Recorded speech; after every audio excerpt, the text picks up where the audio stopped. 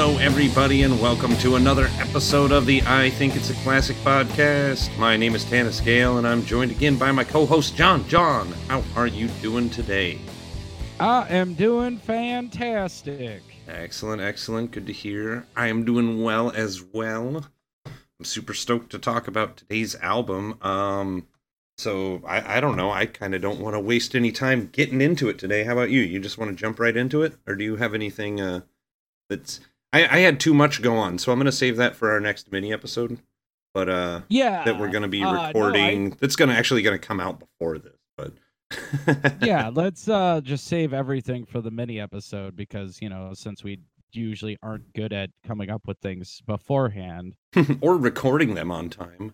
Yeah, or doing anything correctly. I put my shoes on my head today. Oh man. Whoopsie gravy. The police officer that found me on the side of the bridge, he thought it was hilarious. Were you gonna pull it? Were you gonna pull It's a Wonderful Life? Exactly. Well, shit, John. Let's get into today's album. You picked it. It was your pick. So why don't you tell us about it? Well, this is an album from one of my personal favorite bands. I'm pretty sure they're one of your favorite bands as well. Yeah. This album is Black Lives at the Golden Coast. By the Icarus Line. Yes, by the Icarus Line. It came out in 2007. Yep. And it was produced by Michael Schmishmano.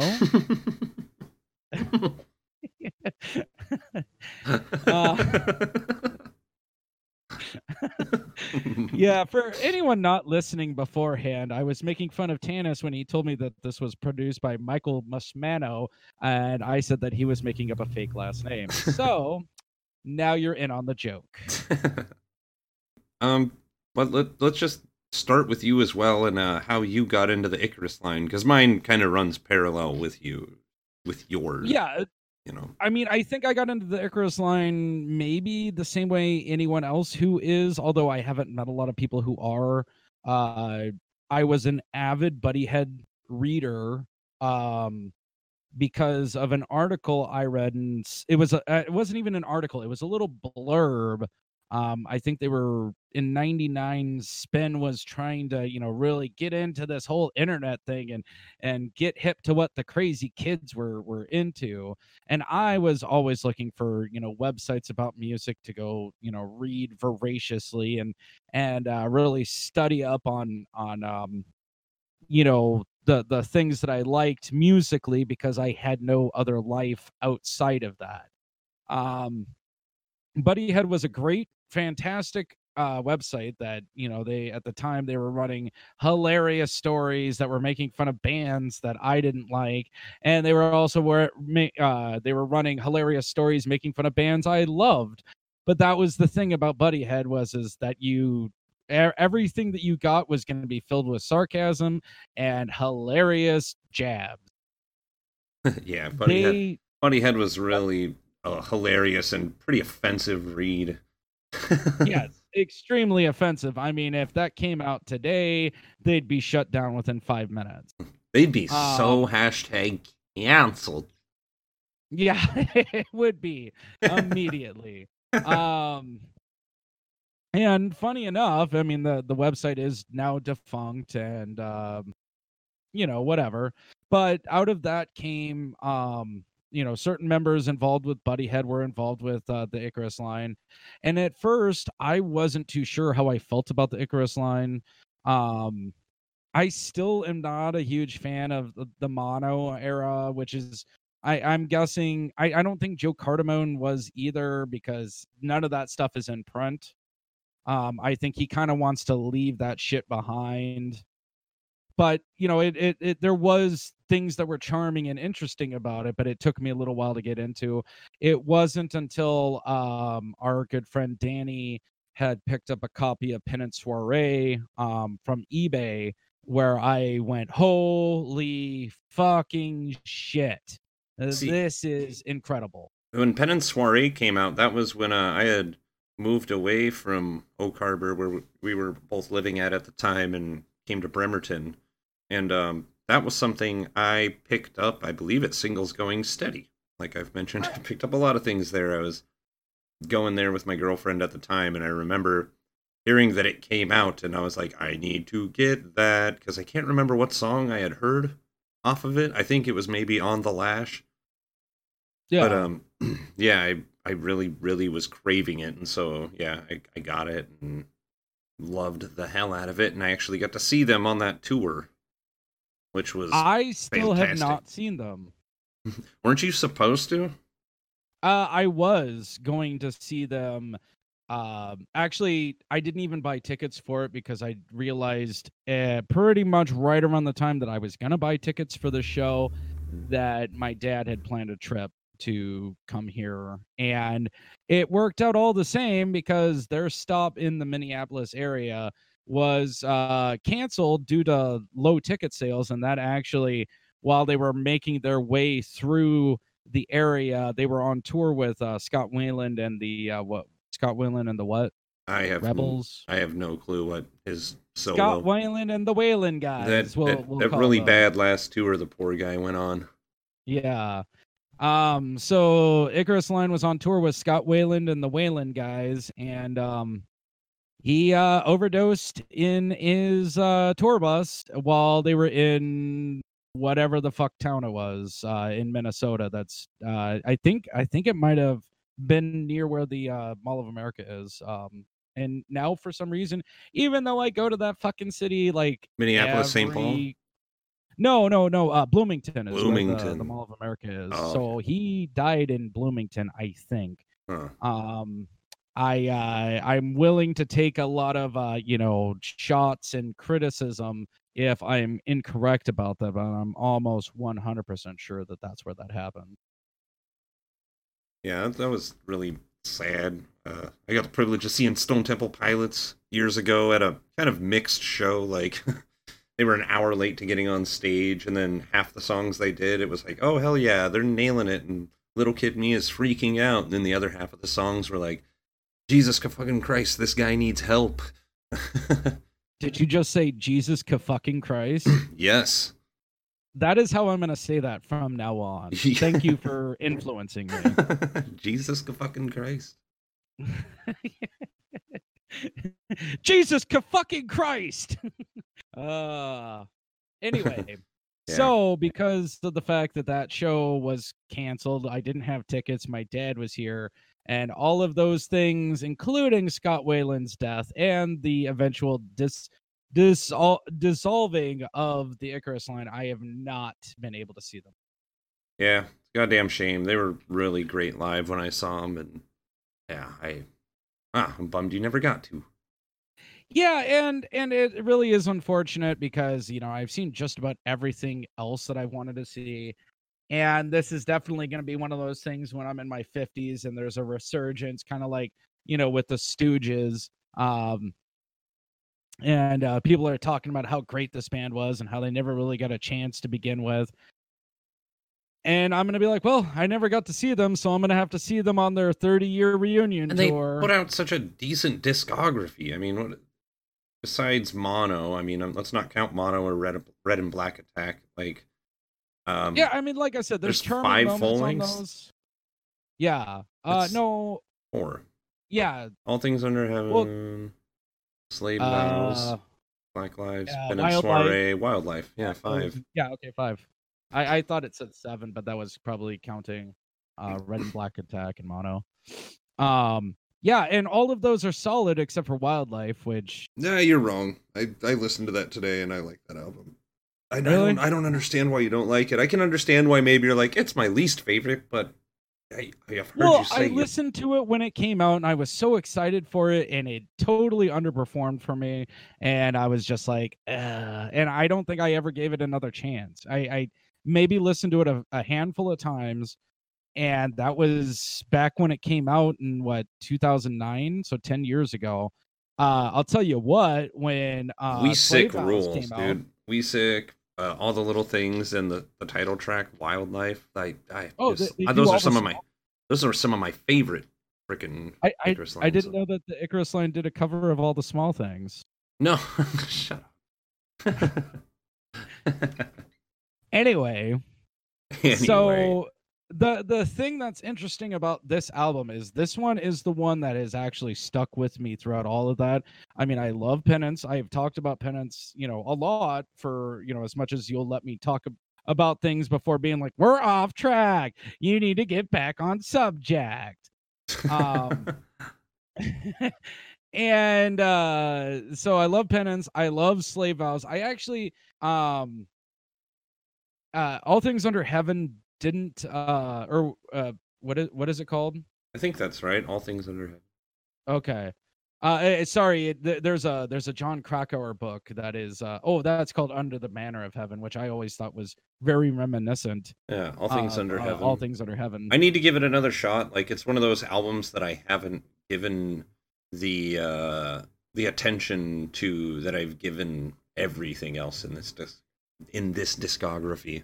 Yeah, For whatever reason, it's just one of those things where I think it's maybe because I don't know. The Icarus Line for me was always one of those bands that it was like the beginning and the end of a night for me. Like, I would always like pre-funk and be like getting ready to go out, like listening. This is one of the bands I would listen to, and then for the eventual after party, this would be something I would throw on because everybody's already foggy and nobody's gonna be, yeah, I don't know. It just always set a mood that nobody would ever change if we were partying. Me personally, never really got to turn this on around anybody else because of the fact that almost as soon as I did, it was shut this shit off. Almost every time that I would put music on around anybody, they'd be like, yeah, that's cool, but yeah, I'm never gonna listen to this again. Yeah, and I would throw it on in like a party setting, like if I was the one, and this is all under the circumstances, if I was the one that was running the music that night or whatever, but this outside of a party setting, this wasn't a band that I shared with anybody. I think I've said that before on this podcast, but yeah, you did. Yeah, it's just one of those things that I was like, nah, I'd rather not deal with anybody not liking this because I feel so strongly about how fucking good this band is. I don't want to deal with it. I don't want to argue. Like, yeah. And if you don't like it, then fuck off. Like, I don't need you to like this band too. Well, the thing too about me, since I moved here, whenever I would end up in a party situation, it was just I don't even want to bring up music or playing music for people because if people around here were so they were so complacent in just taking out a boombox, putting on the pop station, which is Z100, and then just playing that all night and listening to the same 4 fucking pop songs that they play over and over in a rotation. If I haven't driven the point home, people in this area of Wisconsin are not known for their good musical taste. Although if you go downtown to a couple of the hipster bars, they sure as fuck think that they do, but I guarantee you they don't. And just because Bon Iver comes from this area does not mean fucking shit. All right. Well, shit, man. I think we've kind of covered it. I think we've shed on Eau Claire, Wisconsin enough. Let's talk about this album. Yeah. Let's go ahead and. Oh man, you're the best, John. I fucking love you. Oh well, thank you. I love you too. Woo! Would you? I was gonna wait until after the show, but will you marry me? Yeah. Oh shit! Breaking news. I think it's a classic. I think it's a marriage. Yeah, this is a new thing. All right, cool. Yeah, now I'm just nervous. I don't think I can go on. Well, we have to go on, John. We have to go on. No, I meant living. Oh, please don't. I'm just in it for the money. All right, let's do this. By the way, speaking of money, I just want to thank anyone who is listening and has also heard my pleas to save my thumbs. please keep telling people about this show. We love everyone who's listening. We love everyone who's spreading the word. Keep spreading the word. Eventually, my thumbs will be saved. Save John's thumbs. Keep doing that stupid joke, John. All right. Well, let's dig in and let's hear a little bit of the first track on Black Lives at the Golden Coast, a number called Black Presence.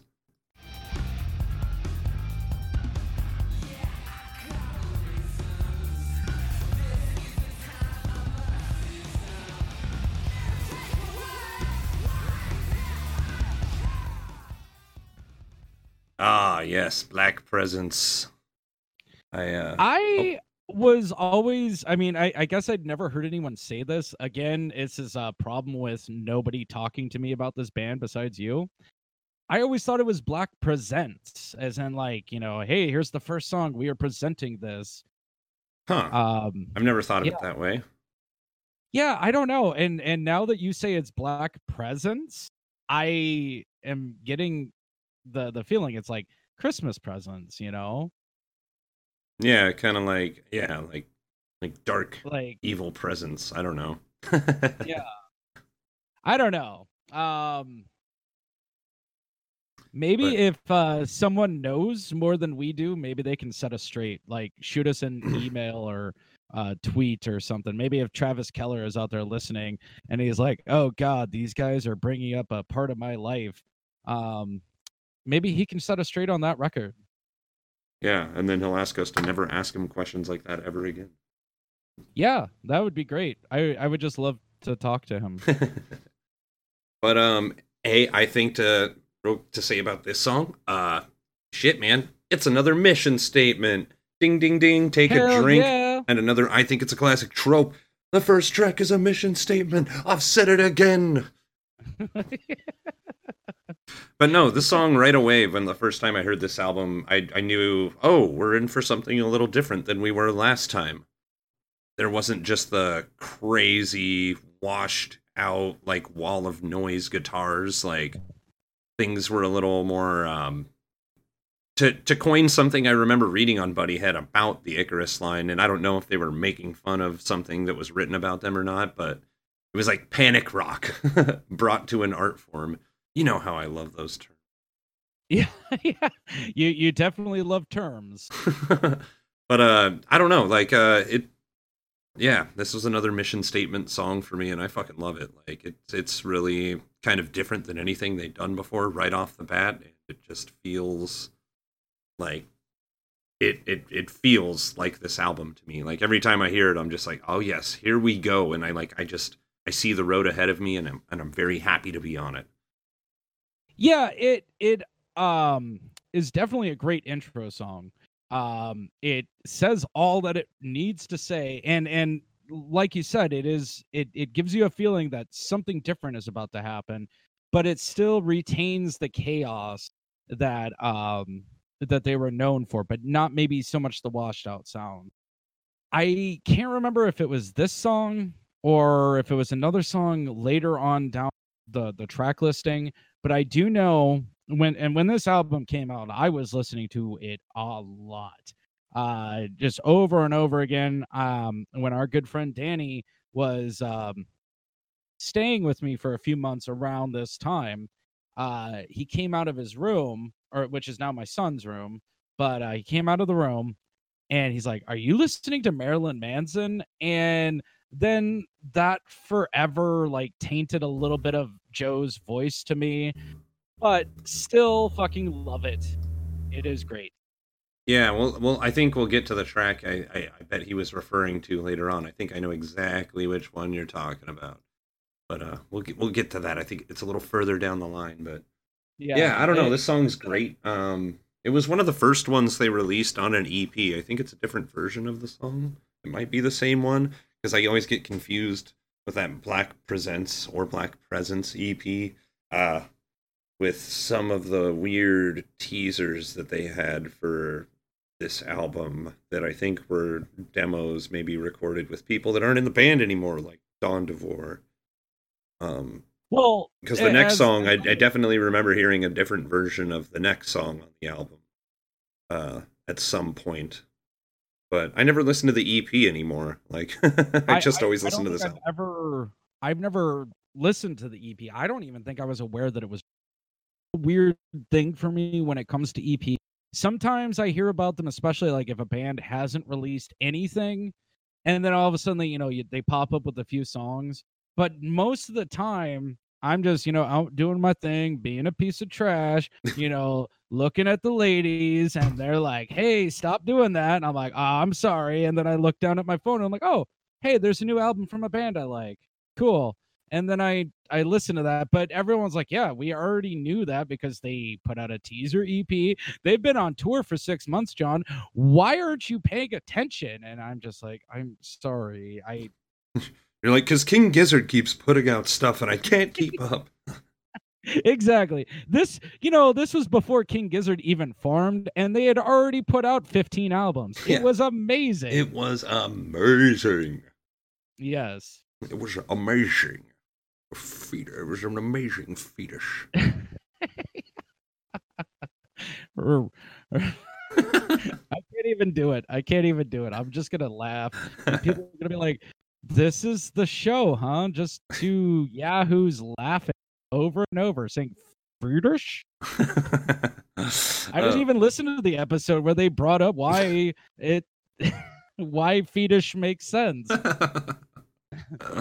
All right. Well, shit. Enough about the manic and sassy Black Presents or Black Presents, however your pronunciation may go. John, do you have anything else to say about this song? No, I love it. It's good. It's a great start to the album. Hmm. I agree wholeheartedly. All right, let's move on to the next song, which is no doubt going to provide some confusion as to how it's pronounced, but let's go phonetically here and hear a little bit of Fishin' Fever.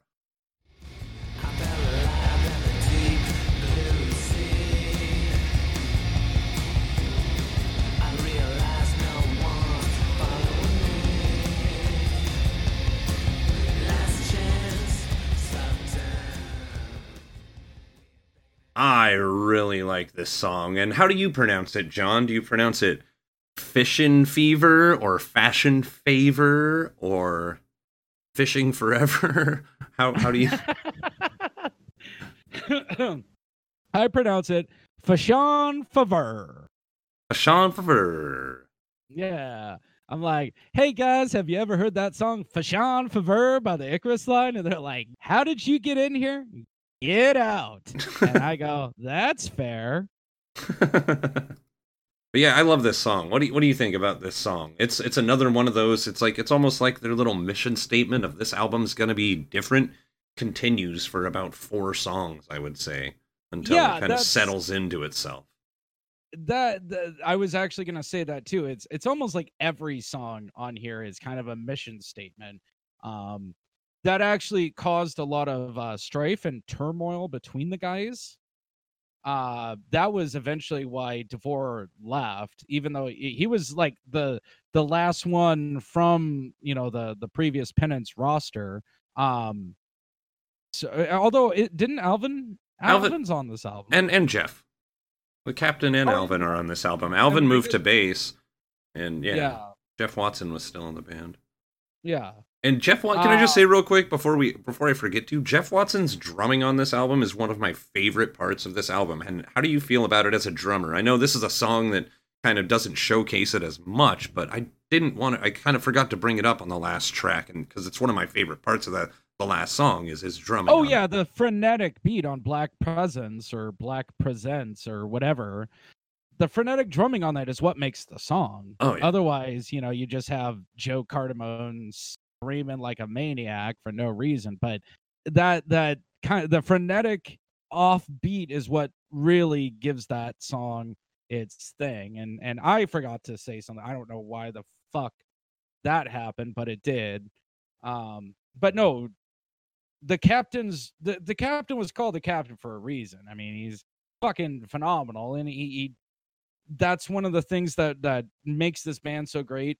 Um, is his drumming, even though he wasn't on Slave Vows or Under the Manor of Heaven, I don't think. I don't believe so.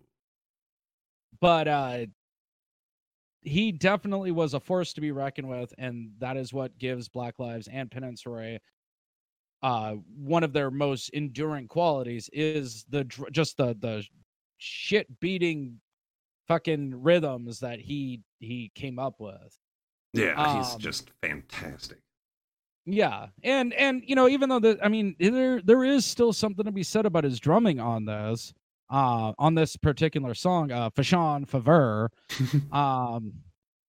Yeah, but like you were saying, this is a mission statement as well. I mean, at this point, they had not put out anything that was this melodic, but still this insane. And unless I'm missing something from Mono that I can't remember because it's been years, like I lost my copy of that years ago, and as we know, it's not on any streaming services. Yeah. But is this the first song that had acoustic guitar in it from the Icarus line? No, there was acoustic guitars in Penance. It's just not as prominent. Yeah, maybe in that one song. That's right, Seasick or whatever. Yeah. That one. Yeah. But this is definitely more. This is the most more prominent acoustic guitar has been. Yeah, I think maybe in Seasick it was just kind of used to like strum along with a louder, more prominent guitar. Yes. And that's it. But this is like it's actually driven by the acoustic guitar and more the drums, honestly, I would say. But yeah. The song is just a really beautiful, just echo-filled fucking stomper.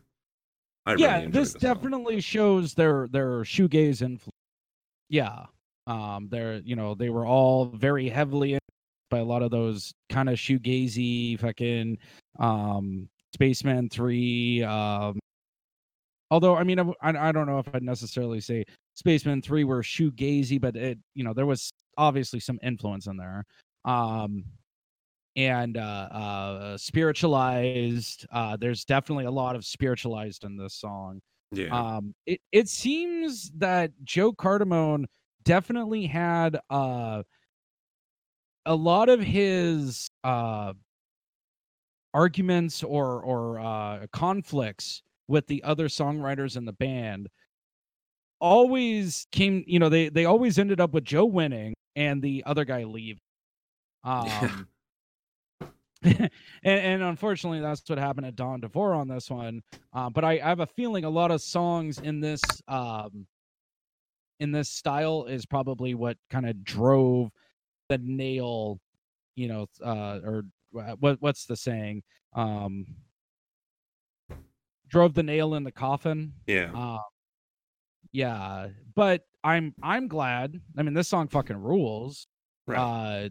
And it still has that insane, guitar wall sound that they were known for. It's not like it's not like this is straight up pop. Even Joe Cardamone's attempt at straight up pop is still not straight up pop. He doesn't do anything the way, it normally would be done.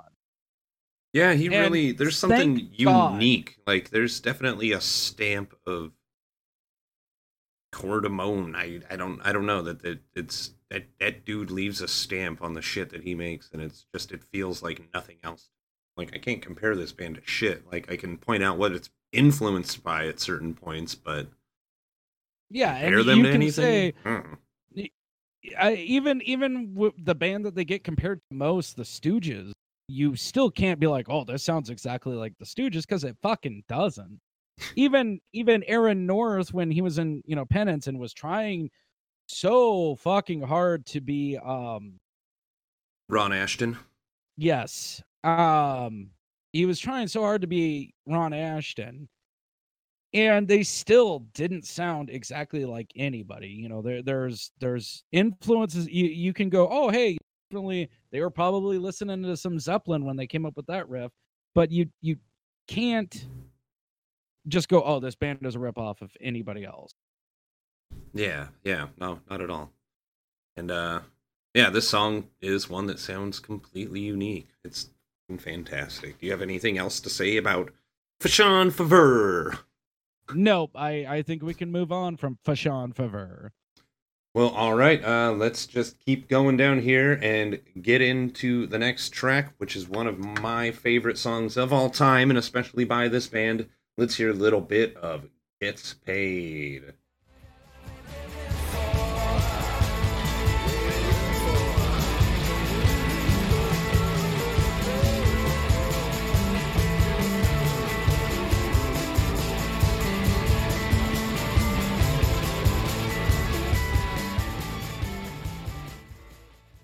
Oh man, this song is something special, man.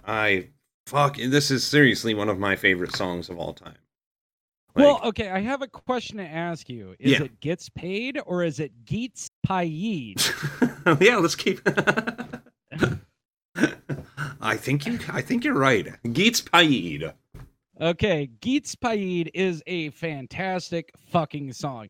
This is like we were just talking about. I mean, this has Rolling Stones like all over it, but you can't just go, well, this is a copy of Brown Sugar. It's not. But it has all of the. I mean, it has even more swagger and even more dirtiness to it. Like, I mean, Joe Cardamone, in my opinion, is the only one that can write a song this great about, sex and payments and prostitution. Yeah, this song is so much. It sounds so fun too. Like this song is. Yeah, it is. It's. I mean, when I was growing up and I wanted to write rock and roll music, this was the kind of song that I wanted to write. I probably would have been like, okay, I can never pick up another instrument again because I wrote the greatest fucking rock and roll song of all time. Yeah, this is the song that I feel like was just, I don't know, not. I doubt they were intentionally saying this. To me, it was just like, see the fucking Strokes, see how you can like kind of do that same thing and not be totally boring. Yeah, see. You see how it is Julian Casablancas, the kid from Big. You see? Yeah. Was he actually in Big? Mm-mm. Oh, that was just a funny rumor. It's an old Buddy Head reference. No, I know that they were a 4-car garage band. 4-car garage band. The thing is that some of those rumors turned out to be true and most of them did not. So I wasn't sure. I think I read that and I was like, I don't think that's true, but I don't have the time or it wasn't that I didn't have the time. I had a lot of time. It was more that I was too lazy to look it up, so I didn't. Do you think Gwyneth Paltrow or Mono was really Gwyneth Paltrow's favorite album of that year? I was counting on it, actually. But Gets Paid, I don't know. There's not a lot to say about it. It's such a simplistic song, and all I just want to say is, it's great. It's great. It's an amazing song. Like, you can't write anything better than this. Most people out there, 99.99% of you. Like, yeah. This is so good. Since there isn't a lot to say, and I've already just, praised the shit out of this fucking song, I want to talk about the cover for a second. Because it's one of my least favorite album covers of all time. Bless your handsome ass face, Joe Cordamone. Why? Why this one? I love the wildlife cover. I love the video for We Sick. I have no Penance Soiree cover. I have no problem looking at you, bud. But I don't know. Yeah, the cover of this album does not do this album justice at all. Well, okay. Here's the thing that I do like about the cover. What? I like the fact that he looks so innocent. I mean, on Penance Soiree, like, it took me forever to realize that was Joe Cardamone. That was his face. That was his hair swinging. It just looks so wild. It could be. It's kind of like the cover of Funhouse, where you have to really look at it for a while before you realize all 4 band members are in there. Yeah. Yeah. And it's just this fucking wild fucking photo. This, it's the same kind of quality that made me kind of love the cover for Tyler the Creator's I think it's Wolf, where it's literally like a school picture of him. Okay. And it just looks so innocent. With kind of the faded like kind of second shot up in the corner. Yeah, exactly. Yeah. Yeah. It kind of reminds me of that, and I just kind of like how he looks innocent, and it kind of looks like, hey, maybe this is a folk record, maybe this is an album full of just kind of happy songs, or you know maybe this is going to be a spiritual awakening. It's none of those, so it is very deceiving. But I just felt I had Deceiving? to Jesus fucking Christ, man. If you're gonna get on me about the way I pronounce everything, then I'm just gonna quit. It was a deceiving fetus. I have a fetish for saying things incorrectly. That was the worst Sean Connery impression I've ever heard. I have a fetish for.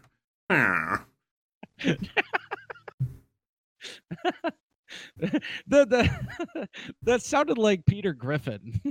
Like, when he does the evil character, or he's like the villain or whatever, he's like, okay. Yeah, anyway. The cover of this album. Yeah, but no, I know what you're saying. There's something, now I see it. Like, before, I don't know, it just always seemed out of place for me, and I love every other album cover that this band has, like, a lot. Like, I feel that's one thing they've nailed kind of time after time. Even Mono, I liked that painting. I thought it looked cool. Yeah. And now I see what you're saying. Yeah, I'm looking at him right now, and it's like, yeah, just this innocent, like, LA rocker guy, but there's just so much evil and darkness behind all the beauty on this album. Yeah. I will say this, especially as we get into the next few tracks. There is almost no way that this album could have been released today. Like, it just no way. Yeah, well, I'm not sure what you mean, but we'll get into it. But let's move on. Do you want to move on from Gets Paid? Well, I do want to say it's really cool. The music video for this is just them playing in a room, looking really cool, with an appearance from Annie Hardy of Giant Drag and her own solo career in that video, playing tambourine for them. And it's a different version of the song. They're actually playing a live version of it for the music video. So if you like this song, you should go check out that video. You get to hear another version of it. It's pretty cool. I always really liked the video, although I have not watched it in a long time. Yeah, it's been a minute for me as well. So, but yeah, let's move on to the next track. Another one of my absolute favorite songs by this band, and let's hear a little bit of Slayer. Slayer.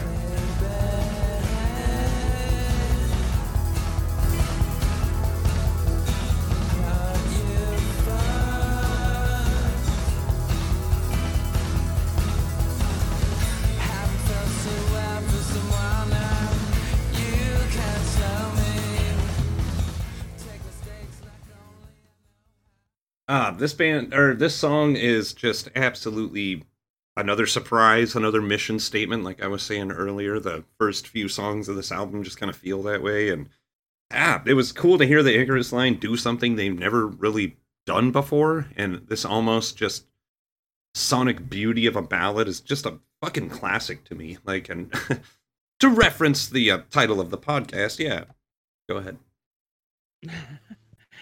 The thing that I've always found interesting about this song is that it's called Slayer, and it definitely doesn't, it does not, the music does not bring the images that the title of it conjures up. Yeah, whether it be the band or a murderer. Yeah, exactly. I mean, I know at this time, I mean, you'd have a better time comparing it to maybe Santa Claus than either of those things. Slayer, am I right? Well, at the time, especially, when Buddy Head would... Real quick, I just want to say, I didn't think that was a good joke, people. John didn't call me out for how shitty that Santa joke was, and I just want to call attention to it before we go further anymore. I didn't think that was good. I just wanted to say it. I was hoping you'd react to it, and you didn't. I was trying to laugh and move on so we could continue talking, and I wouldn't have to be even more disappointed in you than I usually am. But okay, Buddy Head. Go back. Buddy Slayer. Head. Whenever they would talk, about like a lot of things that were thrown around on the website at that time were like Slay and Mass Gash. It usually Slayer slaying something. It always referred to fucking. Well, and don't forget that Buddyhead was also the website that coined slayering, and I remember doing that also, to people all around town. And for people who are unfamiliar, some fun. Yeah, for people who are unfamiliar with what slayering is, it's something that I believe Travis Keller. It was a Travis Keller article because I remember him being the picture of somebody yelling out of a car in the article. But you just drive by and you would yell Slayer at people, like Slayer at people as you're driving by to scare the shit out of them. And you could also coin in other bands, but the thing with Slayer is that it's a perfect 2 syllables. So if you had more than that, you'd have to say like Judas fucking Priest or like Mega fucking Death. So yeah, those are the kind of real quick, easy rundown rules of slayering. So when this song appeared on a band that was kind of from, the Buddyhead side of things, that's immediately what I thought of when I saw that there was a track called Slayer. No, I mean, I immediately thought of this. I mean, because that's kind of what the song is about. I mean, it's just it always conjured up images of fucking in my head. Right. Although, I mean, it's not like outwardly like, I was fucking this person and I was fucking this person. But, it kind of, I think it's what kind of the tale of people going on an adventure together and, I don't know, probably slaying a lot of gash. I don't know about that, but I think it's a pretty sexy sounding song. It is. It sounds to me like, I don't know, like almost like the Icarus line, the Icarus Line's version of Faithfully, like a road relationship song. Well, actually, my feeling about that comes later. My comparison to Journey's Faithfully comes later. Okay. All right. But yeah, I just wanted to say slaying gash because nobody ever says that anymore, and I always thought that was one of the best fucking phrases that the Buddyhead website had come up with. Good lord. This song, another cool music video, another appearance from Annie Hardy, and most of the riding around in the car. What's that? Isn't this the one where he's riding around in the car, like correct, the back of a limo or whatever? Yeah, this is a good video. Yeah, and various members of the band popping in and out. Yeah. I think it's pretty damn cool video. Also, this reminds me of the last trip that my family took as a family, with me, my dad, and my sister down to California, and pretty much from Seattle to LA, my sister was asleep, and so every time that I hear the words, wake me up when we're in California, it always reminds me of trying to wake my sister up and be like, we were gonna play a joke on her because the original trip was supposed to be to Iowa. And then my dad came up with the idea, let's go to Disneyland, but let's also not tell your sister. And I was like, Dad, that'd be a great prank where, she's like, yeah, why did we go to Iowa? Iowa's kind of boring. But then we're like, yeah, we're in LA and we're going to go to Disneyland. But she didn't even notice. She was asleep the whole time. So we had to wake her up when we were in California. Anything else you want to say about Slayer? Not really. Yeah, let's move on to the next song and hear a little bit of Sick Bitch.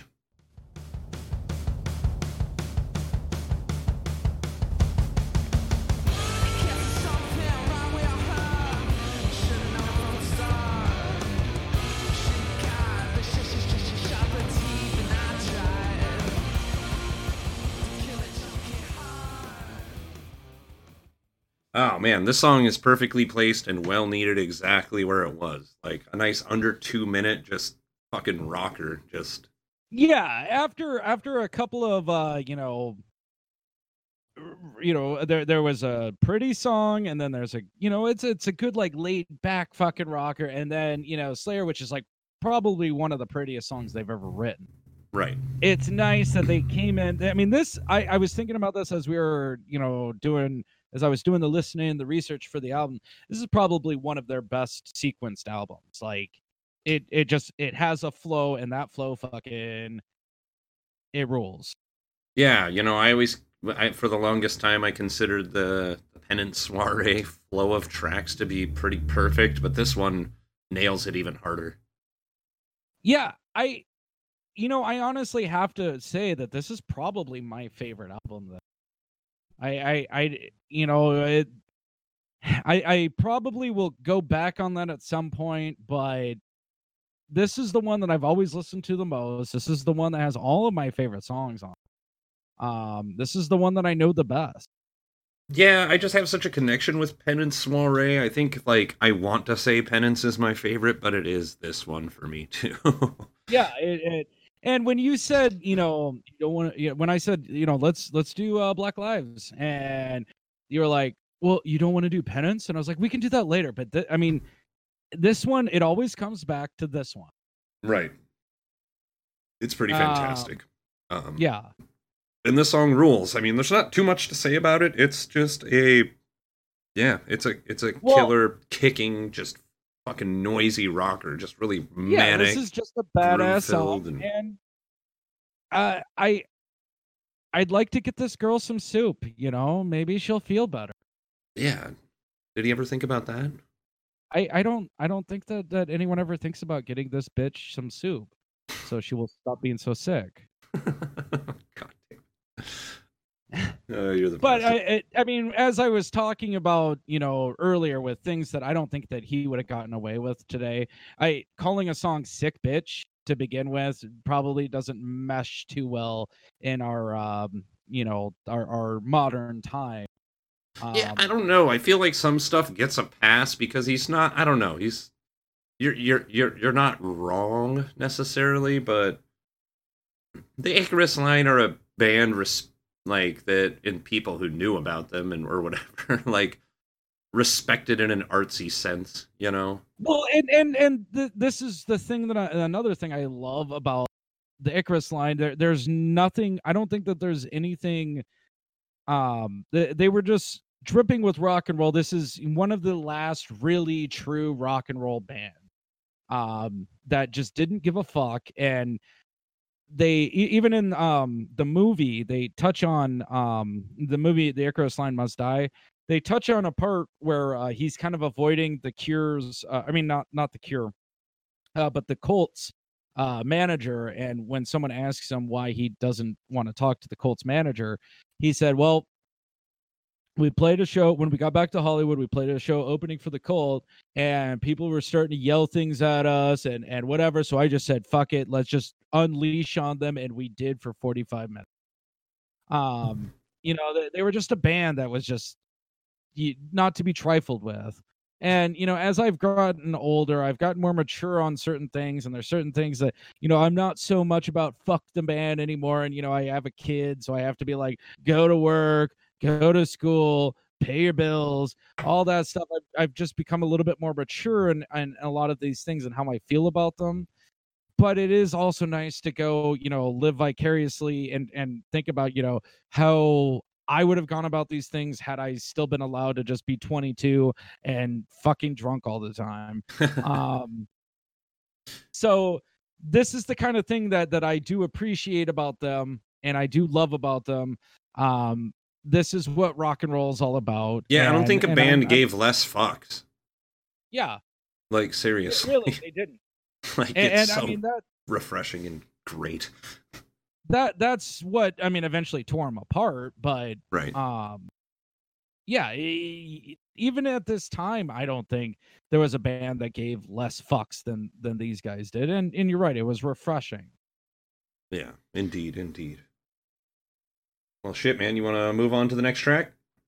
Yes, let's do that. All right, let's do that. Let's hear a little bit of Amber Alert.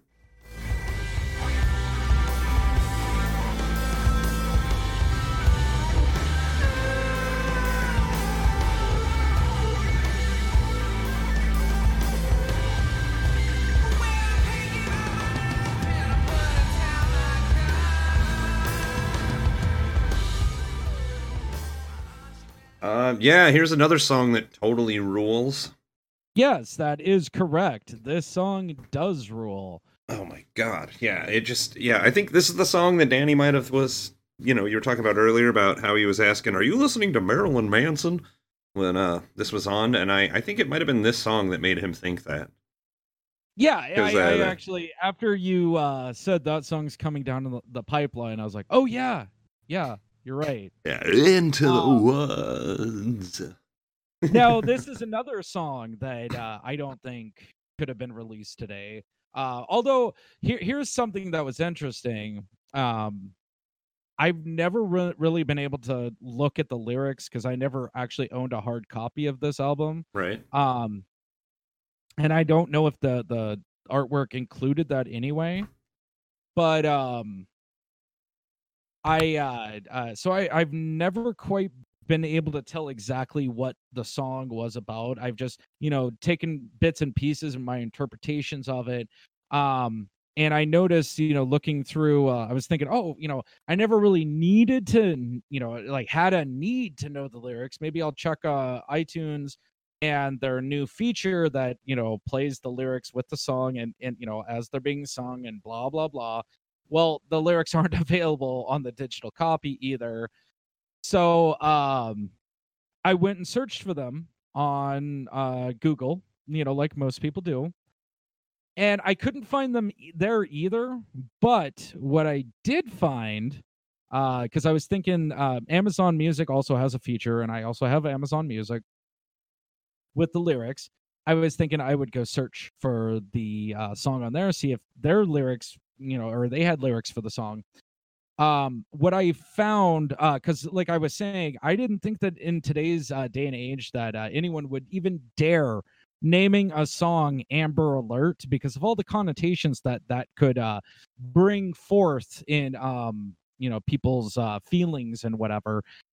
I was shocked to find out of like 35 songs that the Icarus Line's Amber Alert wasn't even a part of the first search that I did. I was just amazed. One of the things when there was some song by some like female trap rapper kind of person. And I did kind of find it a little offensive that she said something like the line in the song was like, "I'm alert like an amber." And I'm like, okay, whatever. Um the other thing that I found hilarious, and I had to listen to it almost immediately, is that the Insane Clown Posse has a Uh-oh. song called Amber Alert. Uh-oh. And spoiler alert, it was not good. Now, I You mean, don't say. I have to say kudos to them for not making it just a rape song, because that's what I thought as soon as Well, I they was don't just like, do oh, that. I mean, in their defense, they don't write songs I, about. well, I was thinking that, because there have been songs that people have played for me where it came close, some of the things that, there has been some very very uh, Eh, unadvised line some yeah, of their but songs. we're talking about another I group. Let's not get But too into the how Insane Clown Posse works. But yeah, well, I just wanted to say that, I mean, it was a song about, or lets children get taken and whatever. huh. It was weird, but whatever. I just thought that was funny that I came across that situation. Now back to the song. Back to the song. Yeah, man, Yes. this is just like a sleazy, creeping masterpiece. Like I really enjoy this song and how it just Oh yeah, this is one explodes of at my the end, which is the part of the sample that I played more towards the end of the song, and ah, it's a this howler, is dude. one of my favorite all-time songs. It Um rules. oh yeah, and the way that especially the way that he sings it, dark and creepy in the beginning, which was reminiscent of a like a thing that Manson would do. But the wails towards the end, I mean, god, that gives me shivers every fucking time I hear it.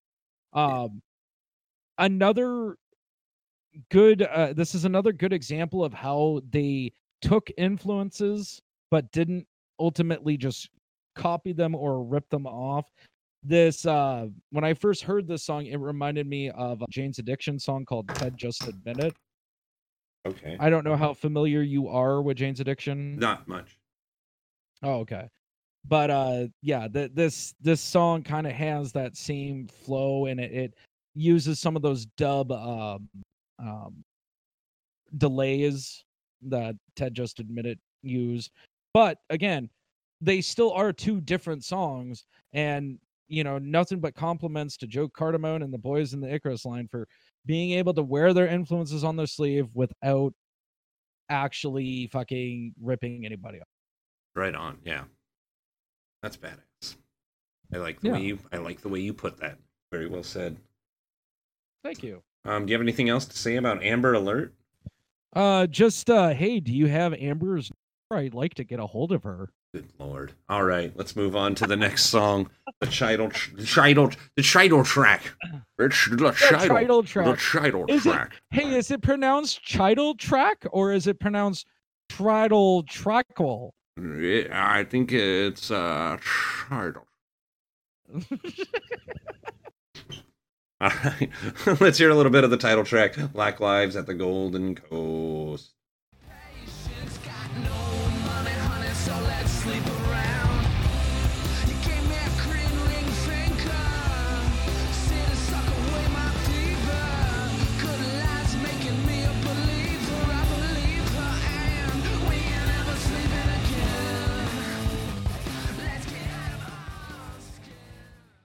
Oh, this song rules. I keep on saying that about every song on this album, and I probably will, but this song rules.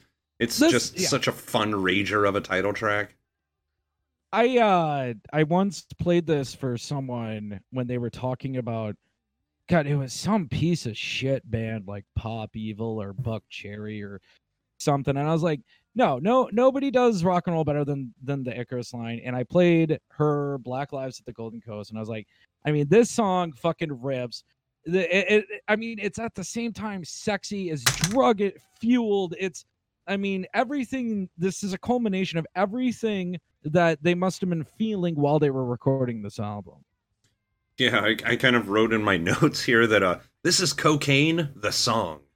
Yeah, I mean, this is, you can't say anything that doesn't involve the fact that this is very drug influenced.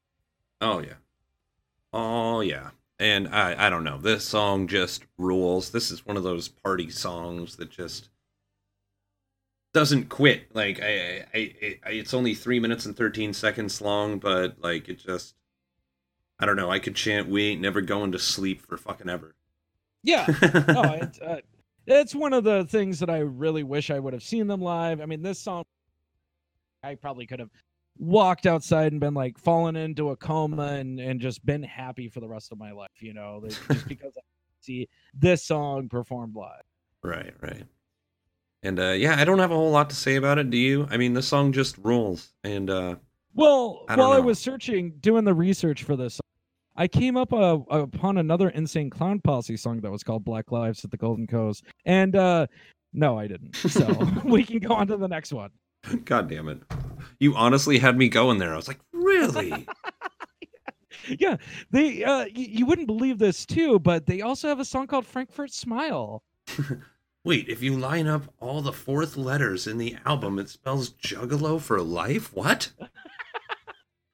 It turns out that Joe Cardamone was actually Violent J for a while. Juggalo Joe. Oh my God. It all makes sense now. Oh, good Lord. If that guy ever sees me, he's going to kick my ass. Yeah. Yeah. All right. I'm the whole time. All right. Let's move on to the next song, and we will hear a little bit of Frankfurt Smile.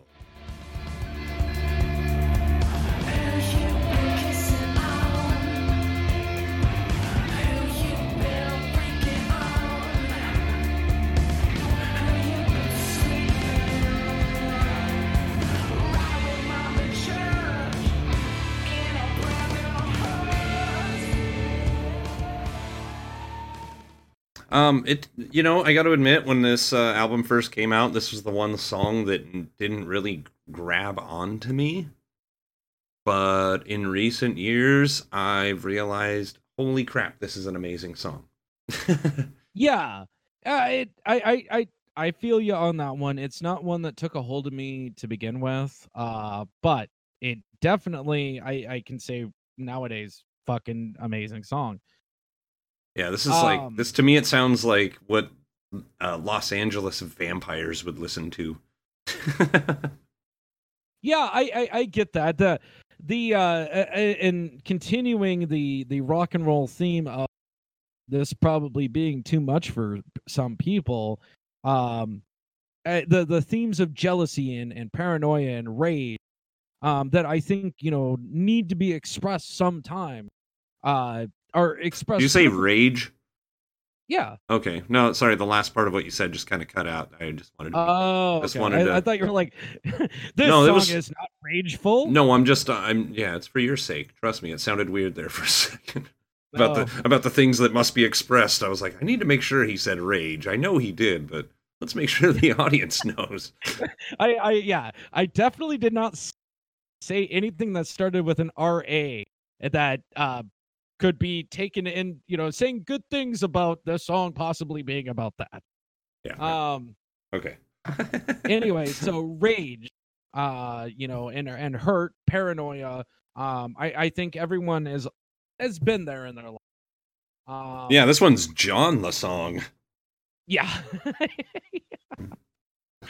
Exactly. That was they were like, should we call this Frankfurt Smile, or should we call this John Brummer's Daily Life? And then the other guy, I don't know who that is. And Joe Cardamon's like, yeah, I don't either, so I don't know why we're having a conversation.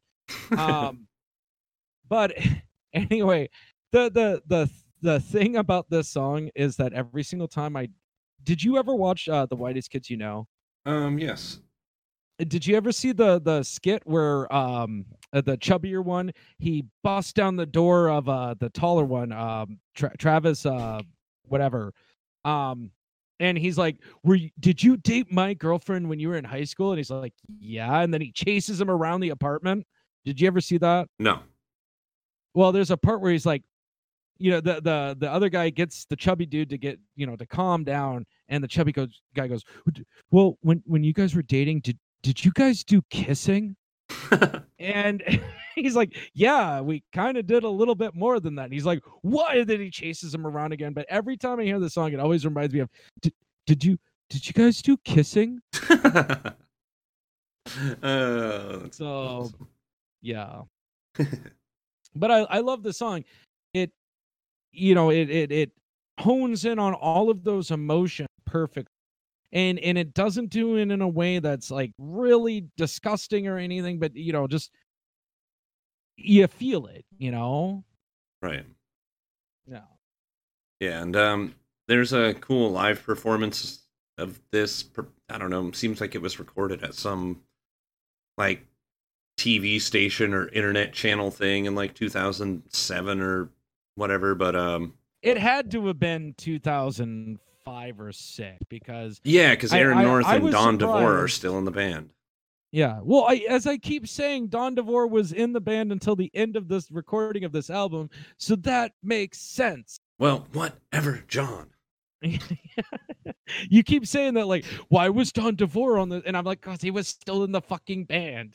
Yeah, I just always just think of like, even though he was part of this album, I just always think of him not being part of the whole thing. So, well, the weirdest thing about it is that Aaron North is in this performance, because at this point Aaron North had exited, and actually, when Aaron North exited after the Penance Soiree tours, Buddy had kind of cut all ties. Right around this time, Joe was out without the Buddy head. yeah, it was. That's a whole another subject for another podcast. But, yeah, I mean, really, but it's all kind of intertwined. A lot of my enjoyment of the Icarus line comes from my love for Buddy Head. So yeah, I think it makes sense to me to talk about it. But you're right, there we could do a whole nother fucking episode just on the Buddy Heads. The Buddy Head drama. Yeah. But yeah, I don't know. The song rules. Do you have anything else to say about it? No, I don't. Hell yeah. All right, let's move on to the next track and hear a little bit of the beautiful Victory Garden.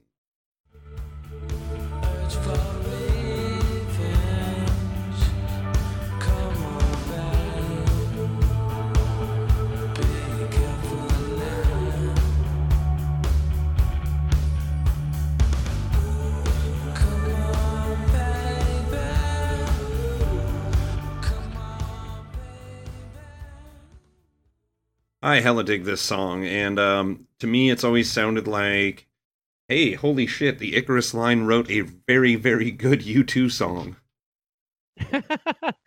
That's see, this is the one I was thinking is more of their faithfully. This is I when I first heard this, I did not like it. I was like, what the fuck is this pussy shit?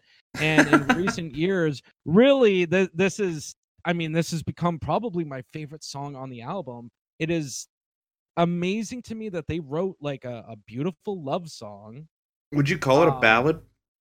yeah, I mean in their own way. Yeah.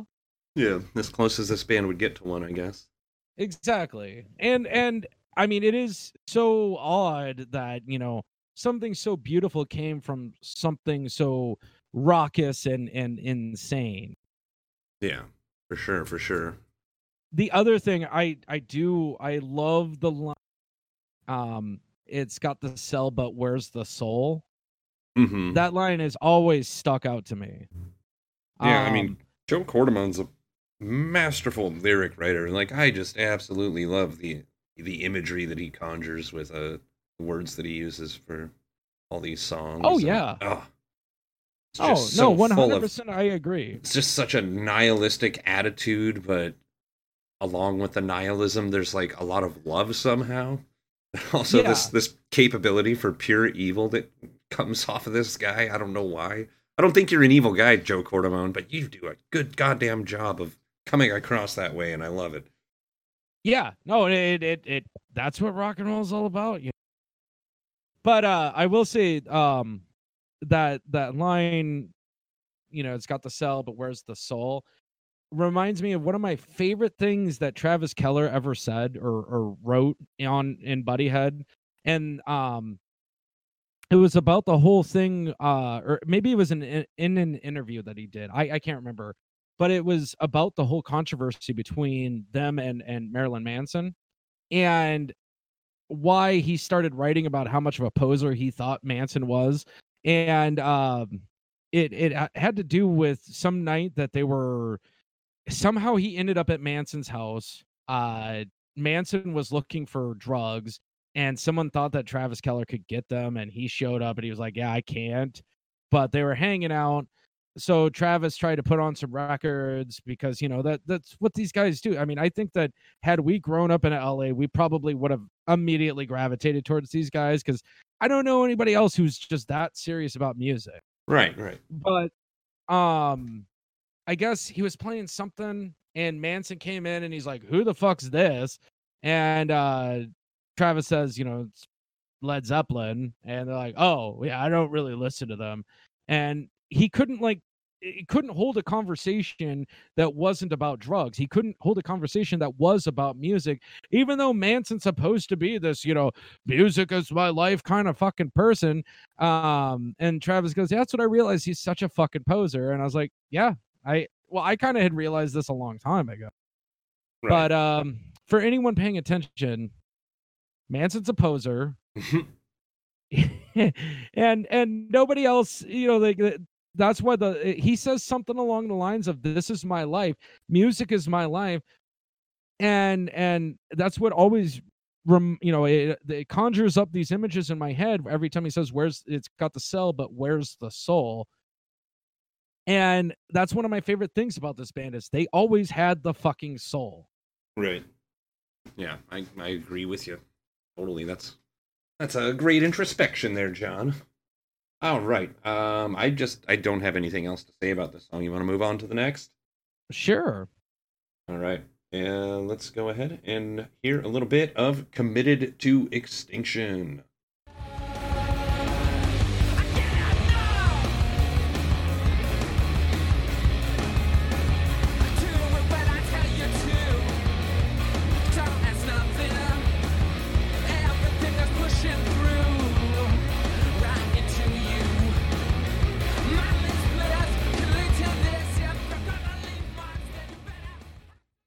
Yeah, God, this song is a rager, and this one for me is a kind of the only thing that on this album or Penance Soiree that feels like it could fit perfectly in the mono era of the Icarus line.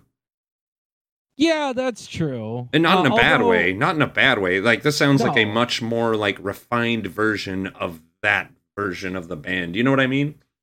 Yes. Yeah.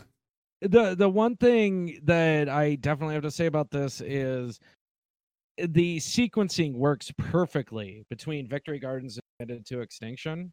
Yes. Having just this beautiful song that's, probably the only real love song that they ever wrote, going into just this fucking rager, right back into, where we're gonna fucking tear your brains out. And this song does. It's a ripper. Yeah, it's fantastic. And the captain is just going off on the drums in this one. I just love it so much. And it kind of reminds me of the Jesus Lizard a little bit. It has that kind of Jesus Lizard bass line to it. And God, it rules. It's great. It's a great song. Yeah, it's a great song. I like to I get out my fetish equipment for this. Oh shit. Well, I don't know. I don't have a lot to say about this one either. It's just a killer rockin' fucking jam, bro. Yeah, it's like, hey, if you want to rock out, you put on Committed to Extinction. Whoa, boy. hey, brother, is that Freedom Rock? No, it's the Icarus line, brother. Yeah. Hey, guys, like stuff and things, like hell yeah. Now that's what I call music. The Icarus line, Committed to Extinction. If only we lived in a world where that was the case. Oh, that would have been great. Maybe I would have bought one of those now. This is music. There's like 70 fucking 4 of those. I don't care. Who keeps putting them out? Why? It's music for people who don't like music that much. That's true. It needs to exist, so we keep all the chuds out of the stuff we like to sound like a total hipster. So we can go to the shows and we don't have to, get bumped in line by someone who's like, yeah, I heard this song right after the Justin Bieber one and right before the Ariana Grande song. I love these. Anyway, let's move on to the second to last track and hear a little bit of Golden Rush.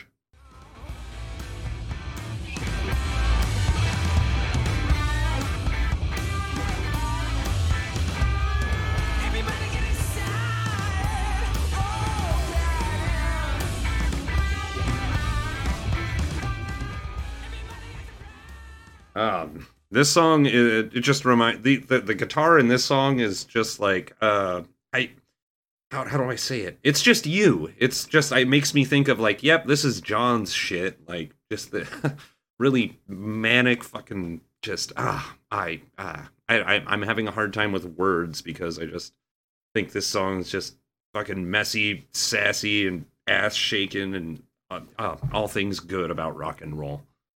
So how do you feel about it? I love this song.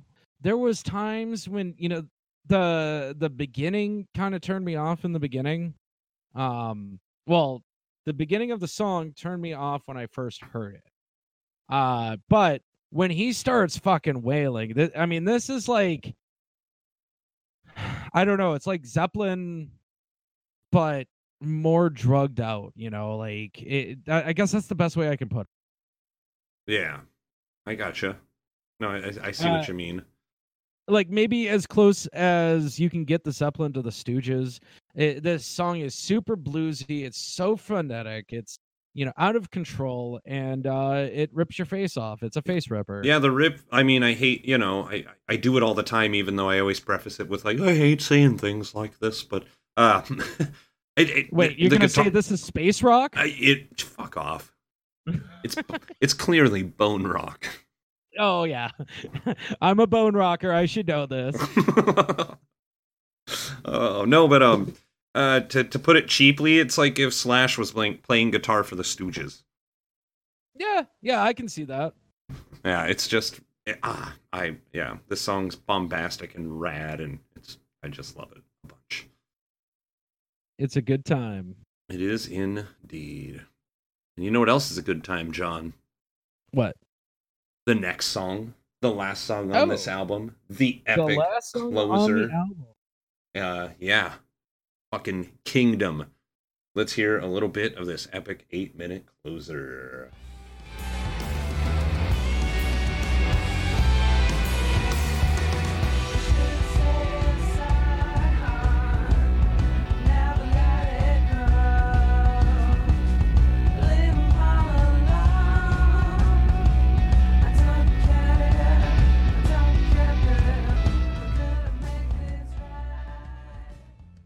Oh, this song rules, dude. The thing that I love the most about this band is that every time I listen to one of their albums, like they don't waste a single second of your time. Like they close with this 8-minute rock and roll song, and it's perfect. It's so goddamn good, man. Well, first of all, I have to ask, is it pronounced Kingdom or Kingdom? Shut up. No, it's Kin G Dom. Oh, okay. Kin G Dom. Yeah, let's not go down that road. Yeah. Pretty soon, our podcast is going to be one that cannot be listened to. But this song to me, and it sounds like, I don't know if the Stooges came from Las Vegas instead of Detroit. With that, just raging saxophone in there, and I mean, okay, so I don't really ever listen to LA Blues. Yeah, I don't blame you. Yeah, I mean, it's pretty much just kind of noisy and it's Iggy screaming and just a sax solo, played out of key and whatever. Yeah, and I get it. They were like, a psychedelic rock band. That's what they like to refer to themselves as, and so I kind of get that. Yeah, why that's in there. It fits. It fits in the context of the album, and it's a nice freak out. But Kingdom is what you do when you've got people who can take that energy and then focus it into an 8-minute fucking opus. Yeah, it's so perfect. Everything in this song is so perfect. Like, yeah, I mean the way that it just kind of like. It kind of brings you in, it kind of eases you in, and then it just melts your face. This is a face melter. Yeah. Like, this album does a lot to people's face. Like, after the first time I listened to it, I didn't have a face for about 3 months, and I wasn't allowed to go to work, which actually left me homeless. And after a lot of prostitution, I've actually worked my way back up to getting back into a place. And, my son will never be proud to call me dad, but I did what I had to do. All because this album fucking ripped my face off. See, all I did was switch mine with Nicolas Cage's. It was pretty awesome. I made that guy look fucking crazy for a few years. Yeah. Yeah. But I don't know, Kingdom, I mean, this is how you end an album. And it's one of those things that hasn't eased up on this podcast. I mean, with maybe the exception of the Ramones album, but that's just a different type of album, so I'm not going to hold it against it. But the epic closers seem to be a common theme running throughout these albums that we keep on bringing up. And it's kind of becoming a thing that I feel that both of us are almost saying is semi-essential to a classic record. I don't want to make rules, but it's kind of weird how this has been a thing. I don't even think this is something we've done intentionally. Right. It's just happened. Yeah, it's pretty cool. It's pretty cool. I like the way this is going. And it is kind of cool also because the album previous to this by the Icarus Line, Penance Soiree, ended with the antithesis of an epic closer. An amazing song, nonetheless, that I love so much, Party the Baby Off. But oh yeah, that's That was one of my favorite songs of all time as well. Yeah, like it's fantastic, but yeah, it's kind of the antithesis of what's going on here, and I couldn't be happier that this album closes the way it does. I'm glad they didn't just do a Penance Soiree too, as much as I probably would have been happy with that if they had. You know, I'd like to. I wish that I'm just gonna keep wasting time by saying I like and I wish and I. Anyway, I wish that we could talk to Joe Cardamone and ask him if Black Lives at the Golden Coast was actually supposed to be the last song in the original sequencing, or if that was ever discussed at some point. Because, following trends, that you would think that's the one that would go at the end. Yeah. Why? Because of what they did on Penance. How so? So, with Party the Baby Off. Oh, having the party song be the last track. Yeah. Okay, I see. Sorry. I lost you there. You're the one who brought this up, and I was furthering your point and kind of wondering if that wasn't the original intention, but then, someone got smart and was like, oh, no, let's put the magnum opus at the end. And, no, I was trying to break down the track listing and kind of look at it like a vinyl listing. Whereas, like, maybe Amber Alert was the last song on side A, and then Black Lives at the Golden Coast opens up side B.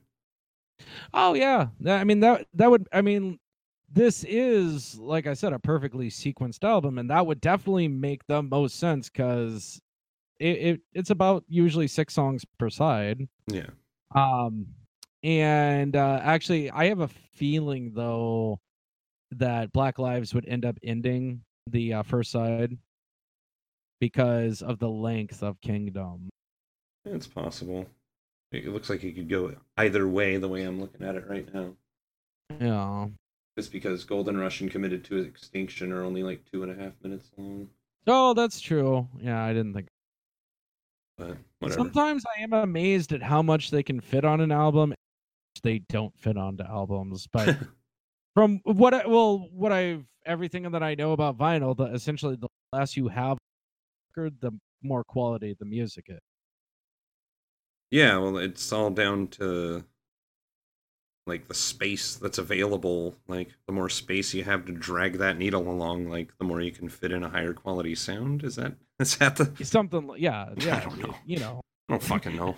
We're both coming off like a couple of posers. Yeah, it was funny there. I was like gonna try to sound smart for a second, but then you realize I just backed off real quick. Yeah, I was like, I'm speaking out of my league here. What the fuck am I talking about? Hey, at least I can admit it, right? Yeah. Well, if you don't admit it, then I will make sure. Nothing's worse than the time I was recently where I was talking to my buddy Zach and realized how little I knew about the moon, but I was talking very fully like I knew a lot about the moon. And what he disproved was a very simple thing to disprove, and I was like, oh yeah, I'm done. Right. That's such a weird thing to be like, I know a lot about this, and then well, it was more I said something so confidently that was completely wrong, and he was just like, yeah, no. And I was just like, huh? So yeah, I guess the moon's not made out of cheese. Okay. I could just see you be like, yeah, dude, like I know that the moon's made out of cheese, and there's nothing you could say or show me that will prove that I am wrong. And then he's just like, yeah, the moon's not made, and you're like, shit, you got me. No, I don't even want to go into it. Let's just say I was corrected, and I'm more educated for it. That's good. Shit, do you have anything else to say about Black Lives at the Golden Coast? We kind of got off track talking about Kingdom there. I kind of don't have much else to say about this amazing, fantastic album that I can't thank you for more for bringing up on this podcast. Yeah, no, I have nothing else to say. We have done our jobs well, and we should take off to the moon. Woo! Oh God! All right, so John, I have not told you yet what the next album we're gonna do is. You have not. No, and funny enough, it's one that I knew would get brought up on today's podcast. Do you think you can guess? Is it Insane Clown Posse's first album? All right, podcast's over. Just I'm done. I'm done. Fucking done. You know, I'm done. there's people there's people that are gonna be like, hey, I heard they were talking about Juggalo Joe on this episode. Maybe these guys really love the Insane Clown Posse. We should listen to it. And at the end, they're gonna be like, oh, we're gonna burn their fucking houses down. Yeah. Like, they weren't down with the clown, and that made me frown. Yeah. Whoop whoop. But no, seriously, take a stab at it.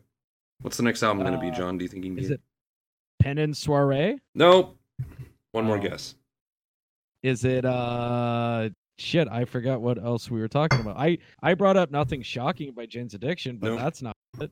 Nope, and that was your second guess. Next time we talk about an album, we are going to be bringing to the table the rock and roll classic, The Stooges' Funhouse.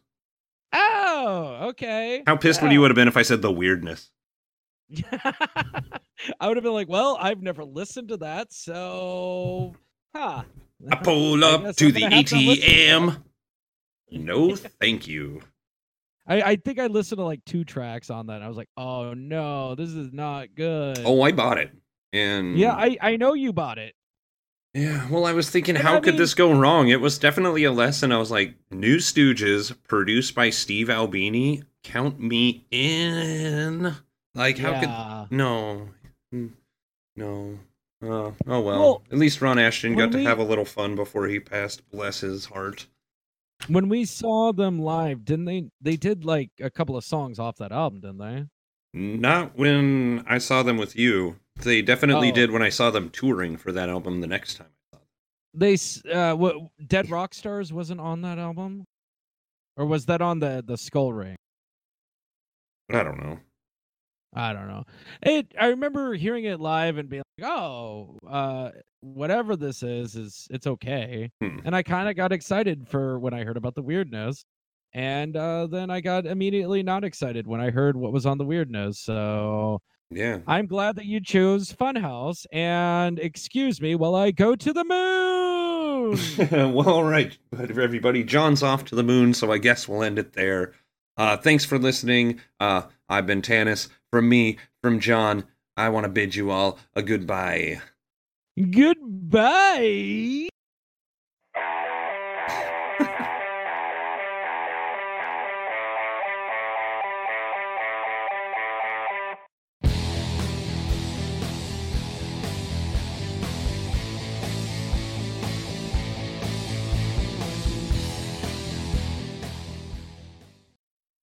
All right. We did it.